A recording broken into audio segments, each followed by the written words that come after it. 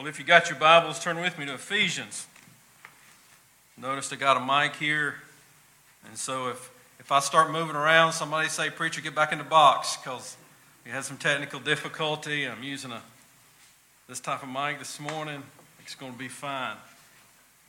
You know, we're all busy, and a lot of us are sick the last couple of weeks. I'm glad you're here. In an effort to try to help busyness, we wanted to just sort of make an audible as a leadership team. And we had a membership meeting scheduled for next week. We normally meet at membership meetings at 4 o'clock. You see that on your info guide. We want to do that right after worship. So we want to take a break from worship and go out and talk to each other, come back and just have a members meeting then, just to try to help your life not be quite as busy and to have to come back out. And so we want to do that. We'll mention it again next week. So just wanted to tell you that. Ephesians 4. Ephesians 4. We've been looking at community, taking a break from our exposition of Psalms. Find ourselves at Ephesians 4 this morning, looking at verses 17 to 32. Stand with me in honor of God's Word. Reminding ourselves every week that this is a letter that was inspired by God, that was written to the church. And to the church, Paul writes, "Now this I say and testify in the Lord, that you must no longer walk as the Gentiles do, in the futility of their minds. They are darkened in their understanding, alienated from the life of God because of the ignorance that is in them, due to their hardness of heart. They have become callous and have given themselves up to sensuality, greedy to practice every kind of impurity. But that is not the way you learned Christ, assuming that you have heard about him and were taught in him as the truth is in Jesus. To put off your old self, which belonged to your former manner of life and is corrupt through deceitful desires, and to be renewed in the spirit of your minds, and to put on the new self, created after the likeness of God in true righteousness and holiness. Therefore, having put away falsehood, let each one of you speak the truth with his neighbor, for we are members of one another. Be angry and do not sin. Do not let the sun go down on your anger, and give no opportunity to the devil. Let the thief no longer steal, but rather let him labor, doing honest work with his own hands, so that he may have something to share with anyone in need. Let no corrupting talk come out of your mouths, but only such that is good for building up, as fits the occasion, that it may give grace to those who hear. And do not grieve the Holy Spirit of God, by whom you were sealed for the day of redemption. Let all bitterness and wrath and anger and clamor and slander be put away from you, along with malice. Be kind to one another, tender-hearted, forgiving one another, as God in Christ forgave you. So God, as we come and we pray to you, we are reminded we can pray to you because of the person and the work of your Son, Jesus Christ.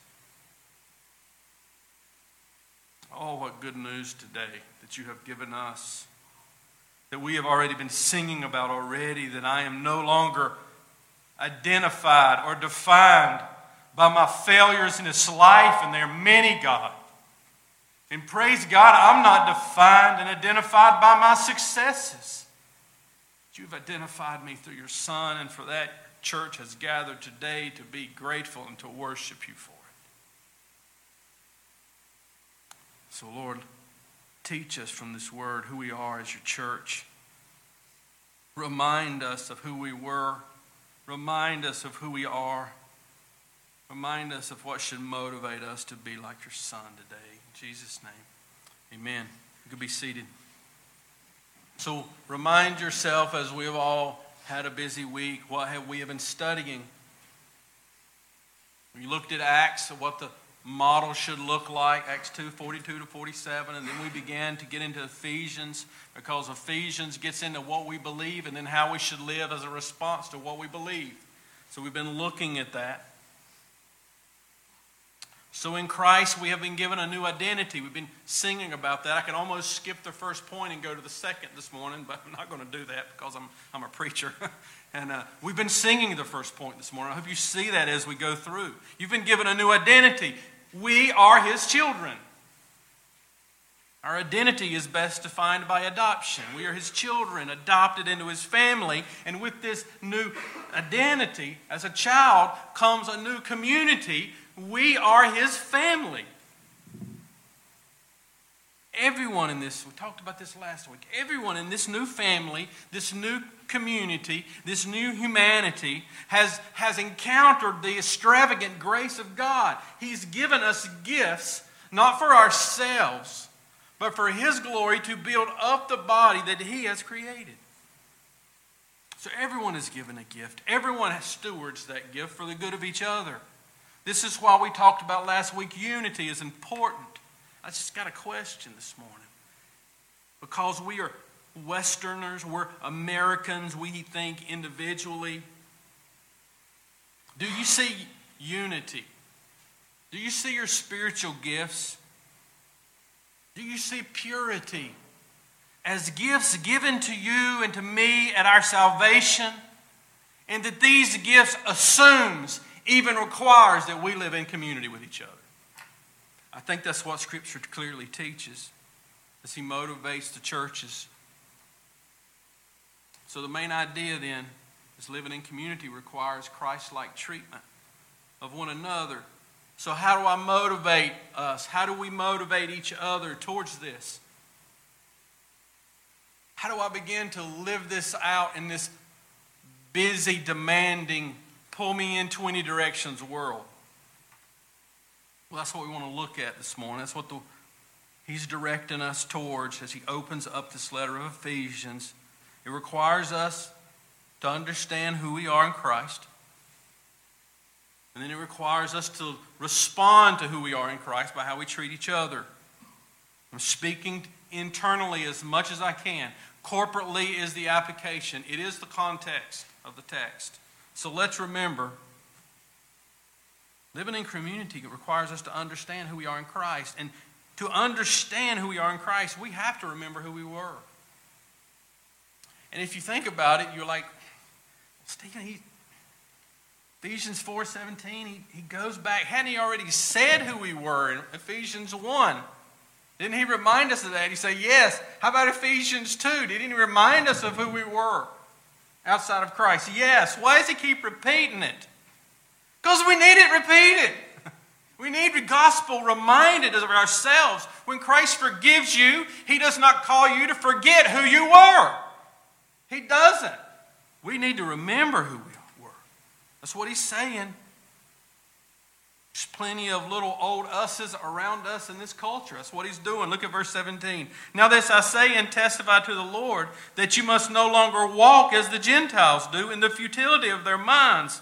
Who are the Gentiles? They are the lost people. They are the culture that they are surrounded by. It's where they live everyday life. A couple of words here, really important. See the word testify? If you got an ESV, that's what it says. That's the word we get the word martyr from. It means to bear witness. Martyrdom did not mean initially to die for your faith. It meant to testify to your faith, to be a witness to. That's what he's saying. I testify in the Lord. Jesus is His authority. Now, this is important. You see the you there? Just all through it. That you must no longer walk as Gentiles do. Somebody talk to me. Is that you singular or plural? It's plural. He's speaking to the church. So this demands of you this morning something that is hard for us, and I know it is, to stop thinking individually all the time and to think corporately. You have been brought into a family. And everything we do affects each other. So He's not given us this moral list that me and you need to work on next week. That's not how He motivates us. It's not. He's reminding us of something. He's saying, look around you. Just look at the people around you and notice the futility of their life. Just look. Just this week, I dare you. Remember who you were by looking out at the worldview of the world around you and see that they have bought into the lie that says I can actually achieve pleasure and that knowledge will bring me fulfillment. Either extreme ends up in Ecclesiastes, where Solomon says, I had the money and the ability to pursue all of it, and it was worth nothing. I got to the end of my life and was holding a bag with a hole in it. He's saying, you need to remember that that was you. Verse 18 says, they are darkened in their understanding, alienated from the life of God because of the ignorance that is in them. Do you see the plurality? You, the church, them, the lost, the Gentiles, those that are not in the body of Christ. Look at some of the words here. Darkened, alienated, ignorant, hardness. These were words that described me and you at one point in time. We could look at every one of these words, and we have and we will, but it's best seen in Ephesians 2, chapter 1. We know that verse by saying this is how, put it in a nutshell, you were dead in your trespasses and sins. That's what we must remember to motivate us as people, as a community. We must call ourselves to remember. Do you remember one time you were dead? Dead is being described here. You were dead to the life that's in God. That's why all your pleasure seeking and all your knowledge attaining and all your degrees and all of your bank accounts did not make anything. It did not equate to any sufficiency, any joy in your life. Why? Because you were dead in your trespasses and sins. Look at verse 19. It says, we once lived for ourselves. It says, they have become callous and given them, look, this is important, they have given themselves up to sensuality and greed. When you hear that, you need to hear Romans 1. We're not going to go there. They've given themselves up. That was you. They've given themselves up to impurity. That's what living for yourself is. Put anything in its place. Whether it's immorality or your career. It's impurity to live for yourself. No matter what you fill in the blank with. That's who we once were. But now we remember who we are. And the translators want to help us. Look at verse 20. You see the exclamation point? Trying to say he's getting excited right here. He's saying that's who you were. But this is who you are. This is not how you look at this. Appears nowhere else in Scripture. You learned Christ. Use plural, remember. That's not the way you, the church, the community of faith, learned Christ. You see, normally, learning is about content. You learn the material that you're studying. You learn a behavior. You might learn a lifestyle. You might learn math. Here's what he's saying. The object and the substance of our learning is Christ himself. It's not these moral behaviors. It's firstly and chiefly knowing Christ. Philippians 3:10. You see the natural impact and effect of knowing Christ. Paul says that I might know him and the power of his resurrection and may share his sufferings, becoming like him in his death. You see how his actions are immediately affected by who he knows. He's not worried about chasing the American dream. He's worried about sharing the sufferings of Jesus Christ in his actual life. So learning Christ, what is that? It means welcoming him as a living person and then being shaped by him, then by his teaching, then by what he says. In other words, we encounter Christ and then we follow Christ. He gives a conditional sentence that is important for us this morning. In verse 21, sort of an if-then, the Bible gives us a lot of these. It says, assuming that you have heard about him and were taught in him as the truth is in Jesus. You see, were taught is passive. Being were taught is happening to you.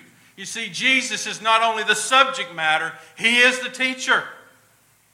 This is why Christ is our all in all. This is why there is no joy and happiness in this life outside of him. He is the subject that we study, and he is the one who must teach us. So what did he teach us? Look at verse 22 and 24. It says to put off your old self, which belongs to your former manner of life, and is corrupt through deceitful desires, verse 23, and to be renewed in the spirit of your minds, verse 24, and to put on the new self created in the likeness of God in true righteousness and holiness. I just want you to see, there's so much here. I just want you to see 3 phrases, except one word, each one. To put off, verse 22. To be renewed, verse 23. To put on. Now, I can't go nerdy this morning with the language. If you want to study it, I would.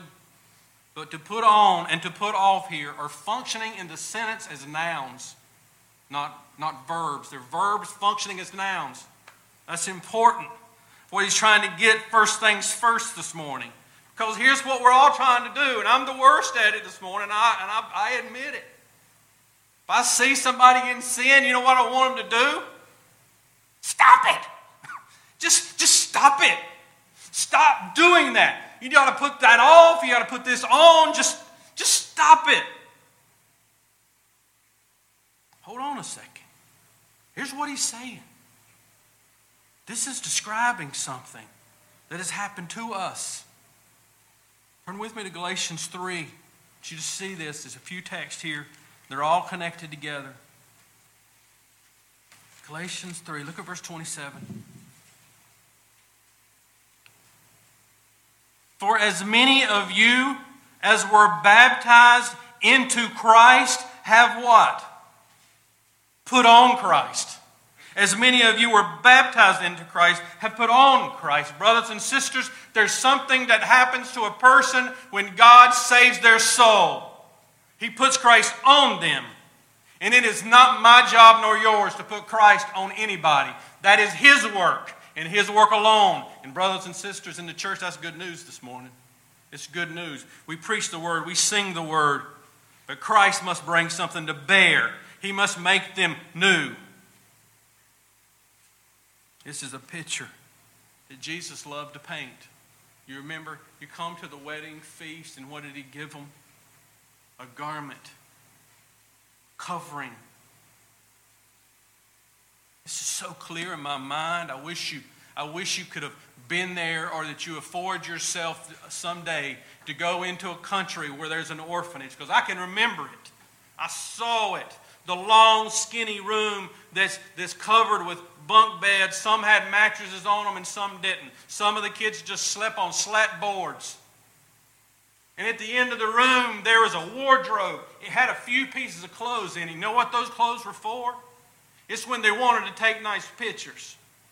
And so they would get the child and they'd put on the dress or the shirt. They'd take nice pictures, and then they forced them to then they'd have to take it off, and then the other child would put it on. Listen, this is not what Christ has done for us. Our adopted Father gave us new clothes, a new identity, a new home, and a new security, and then a new way to live. That's what Christ did when He saved your soul. That's good news. Therefore, if anyone is in Christ, he is a new creation. The old is gone, the new is come. All this is from who? From God. 2 Corinthians 5:17. Here's what he's saying. This is what Christ has put on you. Don't put on them old rags anymore. That's not who you are. You're my child. This is church. This is how we motivate people to obedience and faith. This is why we have a purpose statement. It tries to reflect what we see in Scripture. When we speak to believers, we say to believers that your purpose, if you're part of us, is to glorify God.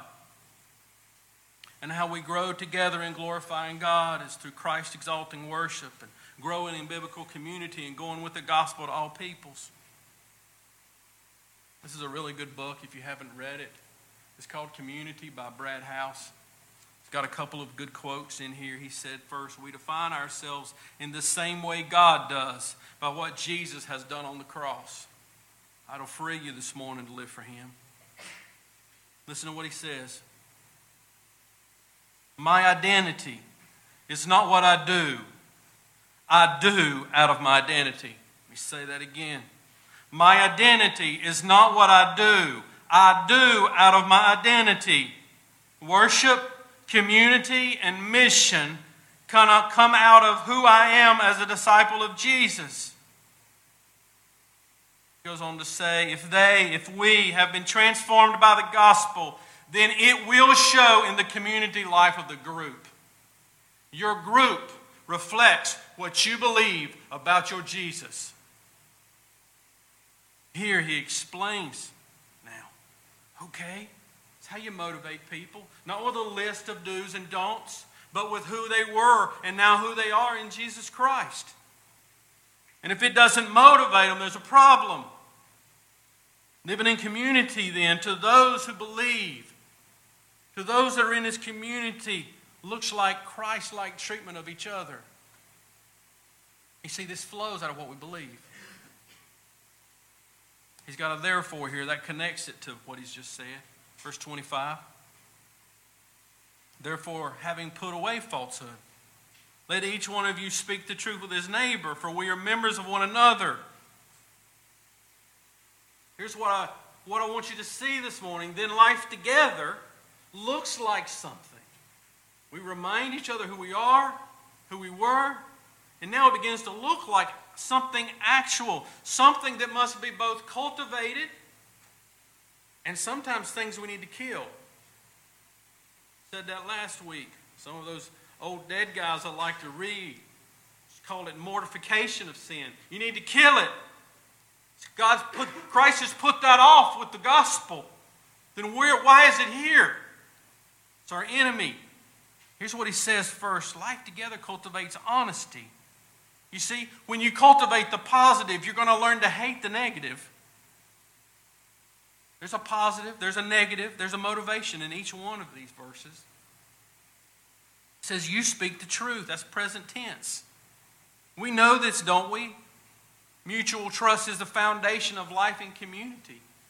It's the foundation for family. There's nothing that kills community more than deception. You know what lying is? We oftentimes say, I'm not lying. I'm just not telling the whole story. I don't want to confront this issue, so I'm going to go around this issue. Whoops, getting out of my box. That's lying. Did you hear what I said? To go around the truth is a lie. To not want to deal with things is to deceive him. It breaks trust. Our goal is to put on honesty, to cultivate what Christ has already put on. He is the truth. Why? Why? We are members of each other. Do you see it? It's a mystery to me, brothers and sisters, how we didn't think. Now let's go back into the marriage for a minute. What do you think would happen if all of a sudden I changed my password and started hiding my phone? Do you not think a doubt of trust would go into my wife's mind? Why is he doing that for? Why would you ever do that? That's not part of who we are. In the life of the church, trust is critical. Also in the life of church, we must cultivate holy anger. Not my words. Verse 26, be angry and do not sin. Do not let the sun go down on your anger and give no opportunity to the devil. Cultivate holy anger? I thought we were supposed to teach our kids that they're not ever supposed to hate. Yeah, that's why they don't hate their sin, you see. You don't love anything if you don't hate something. So he tells, as the church, there's things we're supposed to be angry about. Why? Because God hates idolatry. He hates it in His church. He hates spiritual adultery. He hates it when we steal from Him, when He said everything belongs to Him anyway. So we cultivate these things as a body. If I sin against you, if I say something bad against Brent's character, he should get angry. It's what we do with this is what Christ is getting to here in the Scripture. It says, be angry, but don't sin. Did you really not get angry when you found out that New York passed a bill to kill babies in the 3rd trimester? Should you really say you love children and not make you angry? It's not true. Here's what John Stott said. In the face of blatant evil, we should be indignant, not intolerant, not tolerant.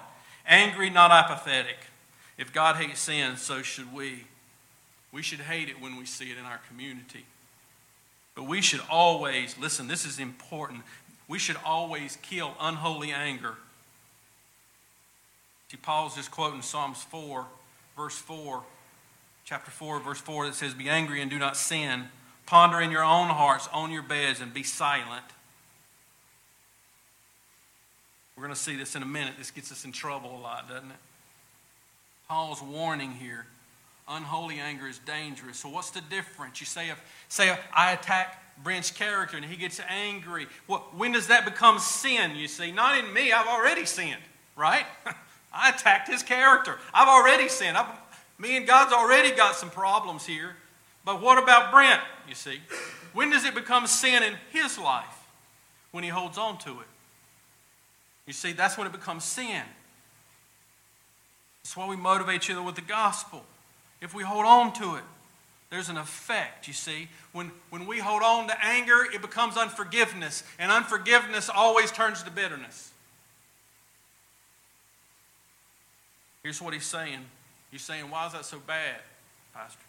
Well, look at verse 27. I can't get any more serious than Paul does here.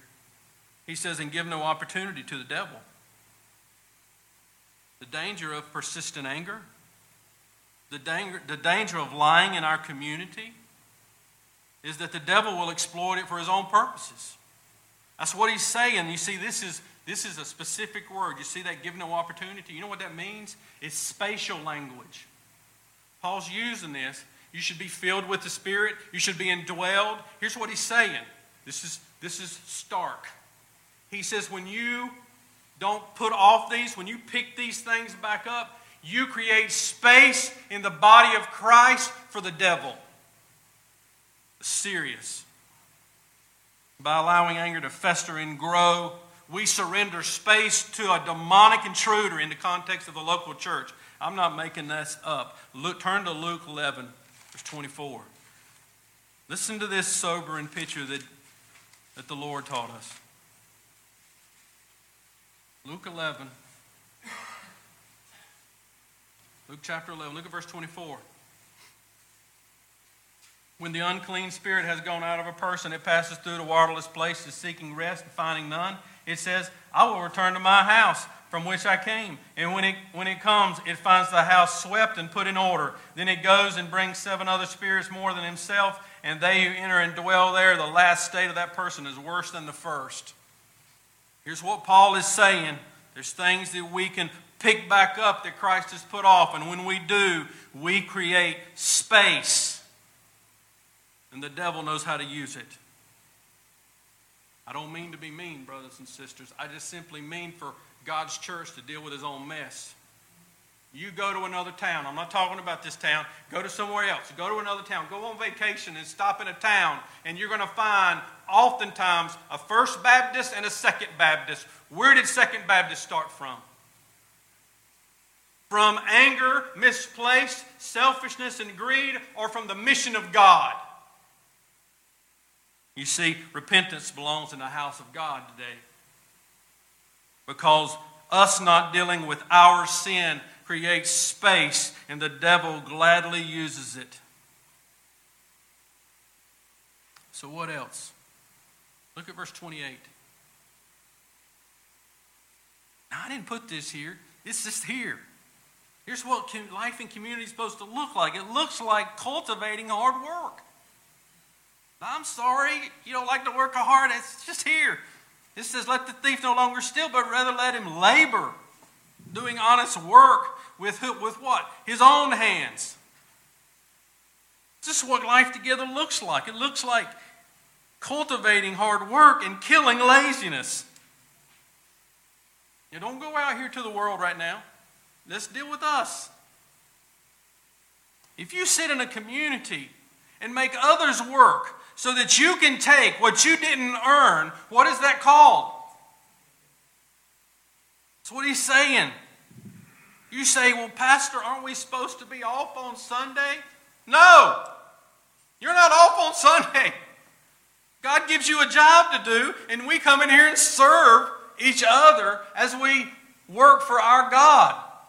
That's what we all do. I was thinking about that last night, of how we started. Do you know when we started that all our church was in a trailer? And that people got up at 6:30 every Sunday morning and set our church up?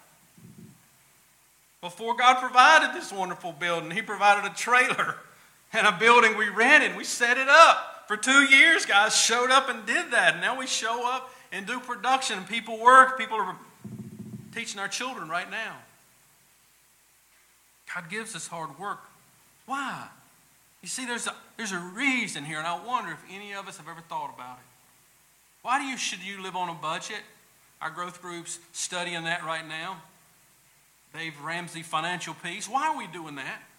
So that I can amass wealth, pursue the American dream? No, you see, that's what they do. Why do I work hard? Why must I just destroy laziness? Well, look what it says. So that I might have something to share with anyone in need. That's clear, isn't it? That's why you work hard. That's why you budget your money. That's why we practice first fruits here as a church. We don't do it because of a command. We do it because Christ is the object of our affection, and He has determined the church to carry out His mission. This is important. Is your motive for hard work that? This is where it begins, brothers and sisters, when we as a community understand. You see, this is important. I want to say this so I'm not misunderstood this morning. True need that we must help is the result of hardship, not laziness. True need is the result of hardship, not laziness. Someone can be working hard and be in need. And there's plenty of us, and it exists at Battleground Community Church right now. People are working hard, they're still in need.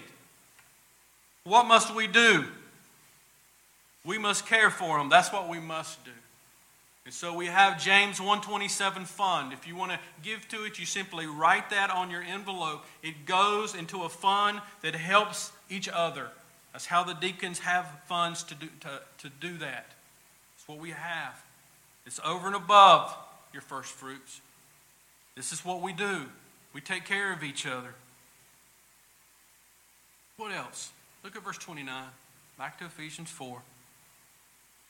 What we cultivate is speech, words that construct something. And what we never do, what we kill, is anything that destructs. Let no corrupt talk come out of your mouth, but only such as good for building up, as fits the occasion, that He may give grace to those who hear. We're dealing with inside community here. Now, if you got a problem telling dirty jokes at your workplace, you got a big problem. We're dealing with rotten fruit of our mouth that we deal with each other. That's what that means. Corrupt means filthy. It means rotten. It means it stinks. It's something that you open up in the refrigerator that's been there and you forgot about in the back, and you open it up and go, That's the picture here. He's saying, don't pick that back up. It stinks. It's rotten. It should make you gag. Now, I know that many of us have the spiritual gift of constructive criticism. I'm not being critical. I'm being constructive. And that's true. We need to be corrected. I'm the worst of anybody. That's why we live in community. That's why we have plurality in all of our leadership. Because we need constructive to be corrected. But that's not a spiritual gift. That's your arrogance. So can I give you just a tip? This is not the Bible. This is just I can't get over here because Mike won't be able to pick me up. Give 3 positives for every constructive criticism you give. In other words, what he's saying, the priority of our life is to speak in a way that builds people up. We build them up at different times, at different places. That's what it's saying. Every occasion has an opportunity. Why? Because we want to give grace. Why do I want to give grace? Because I'm given so much grace. It just overflows out of me. So think of it this way, that you should be concerned about my ministry, and I should be concerned about your ministry, your area of service to God, and my grace in my mouth given to you is fertilizer for your ministry. When I speak grace to you, it builds you up so that you can be more effective in serving the Lord. I cannot express how important verse 30 is for you to understand. As much as I want you to understand that we should never give opportunity or space to the evil one by picking up things that Christ has put off. Verse 30 needs our attention. And do not grieve the Holy Spirit of God, by whom you were sealed to the day of redemption. How can you grieve the Holy Spirit? Because right here it says that we can. Well, grieve means to be sad. It means to be unhappy. It means to be in distress. It is present active. He is saying don't do it right now and don't keep on doing it. Don't. I love the New Living Translation here. It brings some clarity. By the way, you study the Bible oftentimes. They use two different translations and it can help you. This is the New Living Translation. It says, and do not bring sorrow to God's Holy Spirit by the way you live. That's clear, isn't it? I was like, man, that's good. That's what he's saying. How we treat each other, listen, either brings joy to the Holy Spirit that's in you or grieves him. Makes him sorrowful. Unholy behavior deeply hurts the Holy Spirit. Rotten talk, breaking trust, being lazy, holding on to anger, fostering unforgiveness, not only makes for an unhealthy biblical community, it grieves the Holy Spirit. These are the things that create space for the evil one to work in our church and in our lives, and grieves the very Spirit of God that saved your soul. You see here, you learn this Trinitarian truth here. It's right here. He's not a force. The Holy Spirit's not a force. He's not a power. He's a person that can be sinned against and grieved. Good news this morning. Paul's not motivating him. He's not saying, you better start acting better or the Holy Spirit's going to leave you. Is that what he says? No. He says, listen, don't bring him to sorrow, for he is the very one who sealed you to the day of redemption. He's not going to leave you. So he goes right back into verse 31 and 32. He says, so don't put this back on, brothers and sisters. Don't put on bitterness. Don't put on wrath. Don't put back on anger. Don't put back on clamor. Don't slander. Don't put back on slandering each other. Put it all away from you. So think about this space. Here's what we should fill the space of God's church with. Here's what you should fill the space of your mind with. Be kind to one another. Tenderhearted, that's mercy. Forgiving one another. Why? Because Christ forgave you. 1 John 3:10. Remember, 1 John is written so that we can know we're saved. It's the purpose. It says, by this it is evident who are the children of God and who are the children of the devil. You see, there's only two kinds of children.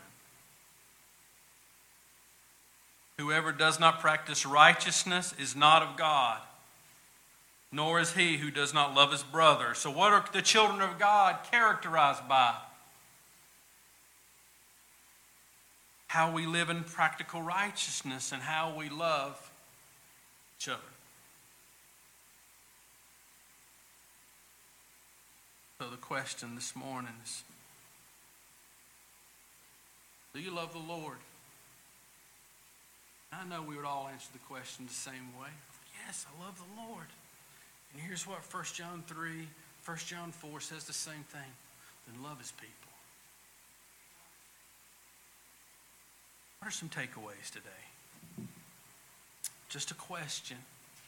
Am I treating people like Christ treated me? Am I treating people? By people, I first mean community of faith, the way Christ treated me. If you're still in 1 John, flip over to chapter 4. There's so much in 1 John about love. That's his theme, that we are characterized by love. Verse 7, Beloved, let us love one another, for love is from God, and whoever loves has been born of God and knows God. Verse 8, anyone who does not know God, anyone who does not love, does not know God, because God is love. In this the love of God has been made manifest among us, that God sent His only Son into the world so that we might live through Him. And this is love, not that we have loved God, but that He loved us and sent His Son to be a propitiation, a wrath-removing substitute for our sins. Beloved, if God so loved us, we ought to love one another. No one has ever seen God. Listen, if we love one another, God abides in us, and His love is perfected in us. You see the us? The us in 1 John is the you in Ephesians. It's the God's people called by His name. So what are some things that you and I can practically do daily to treat each other like Christ? Well, based off this text, me and you need to be reminded on a regular basis of who I was and who Christ is, who I am now because of Him. I need to be, in other words, Roger needs to remind me of that. And you see, he can't do it if me and him are not sharing life together. Does that make sense? This is practical. Keep getting out of my box. This is very practical. In order for me to be obedient to what Christ is telling me this morning, I got to be around you and you got to be around me. It's not just on me as the pastor to create. We started growth groups to simply give you a target audience of people you should be living life with. Have you ever run into someone from high school? You've never done that before, because I know everybody was the best people in the world in high school. I just happen to not be one of those guys. Wasn't the best guy in high school. And every once in a while I'll run into somebody I went to high school with. You're like, oh my goodness. He's going to find out that I'm a pastor. You know, he went to 11th and 12th grade with me. Don't run from that. That's who you were. But that's not who you are. You see, I'm not supposed to forget that. I'm supposed to remember that God showered His grace on me. Changed my identity. He forgives me for that. And now I remember it, yes, but I only remember it as grace and mercy. I'm not bringing it up to you, your past, because Christ has forgiven it, because Christ does not bring it up to me. We need to remind each other that the Holy Spirit doesn't leave you every time you blow it. He sealed you. He's with you. He loves you. How do you know? Because He's given you me. I give you not only the gospel, but my very life. This is how we can practically do it. We just let people know in the midst of their suffering they're not alone. How do you know? Because I'm here. And listen, not everybody needs to be preached the gospel to when they're suffering. Sometimes they just need you to be there and shut up. Just be there. Sometimes they just need you to bless them in some kind of tangible way. Not because they need it, but because you want to show them that you love them. Brothers and sisters, this is not complicated. This takes priority.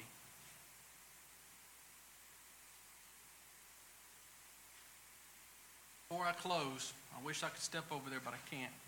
Little sidebar. I want you, talking about this yesterday as some of the leaders met, I want you to ask a question. And this is an individual question to start with. Are you allowing the devil to fill your life up with good things, to rob you of the best thing? The devil just doesn't fill your life up with drugs and addiction and all this. He very well assume you fill it up with really good things. Hear me today. It's not in my notes. I'm afraid that we're teaching a generation that they don't need the church. You got me. We take them to all their activities and busy their whole life up. And if we do not prioritize life together and model with our children, they will grow up to become adults that need not Christ nor His church. Brothers and sisters, this is what you can do. You need to treat your own family like Christ. You need to treat each other like Christ. And we must be with each other to do it. John 13:35 says this, and we'll close. By this, all people will know that you are my disciples. If you have agape one for another. If you have a chosen, sacrificial, unconditional desire to provide and protect for each other. What he's saying. Then the world around us will go, my goodness, look at that. See, that's what prosperity cannot buy you and education cannot give you. Christ gives you Himself. He gives you a family. And it is in this family that we are living out our Christ-likeness with each other to a watching world. Let's pray. So God, every time your word is preached, your word demands a response.